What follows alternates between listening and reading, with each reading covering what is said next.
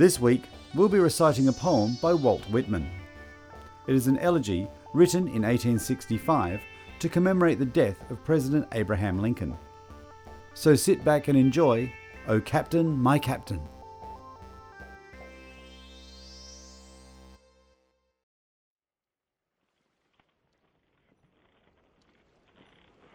O Captain, my Captain, our fearful trip is done.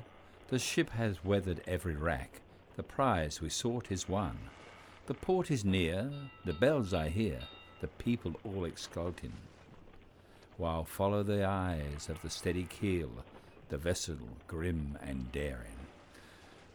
But O heart, heart, heart, O bleeding drops of red, where on the deck my captain lies, fallen cold and dead.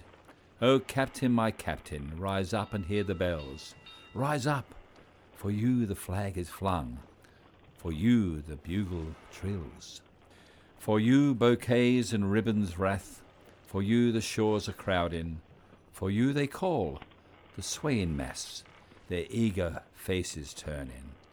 O Captain, dear father, this arm beneath your head, it is some dream that on the deck you're fallen, cold and dead.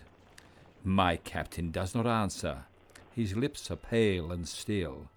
My father does not feel my arm, he has no pulse or will.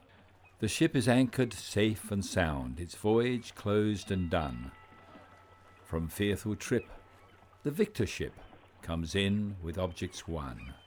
Exult, O shores, and ring, O bells, but I with mournful tread walk the deck, my captain lies, fallen, cold and dead.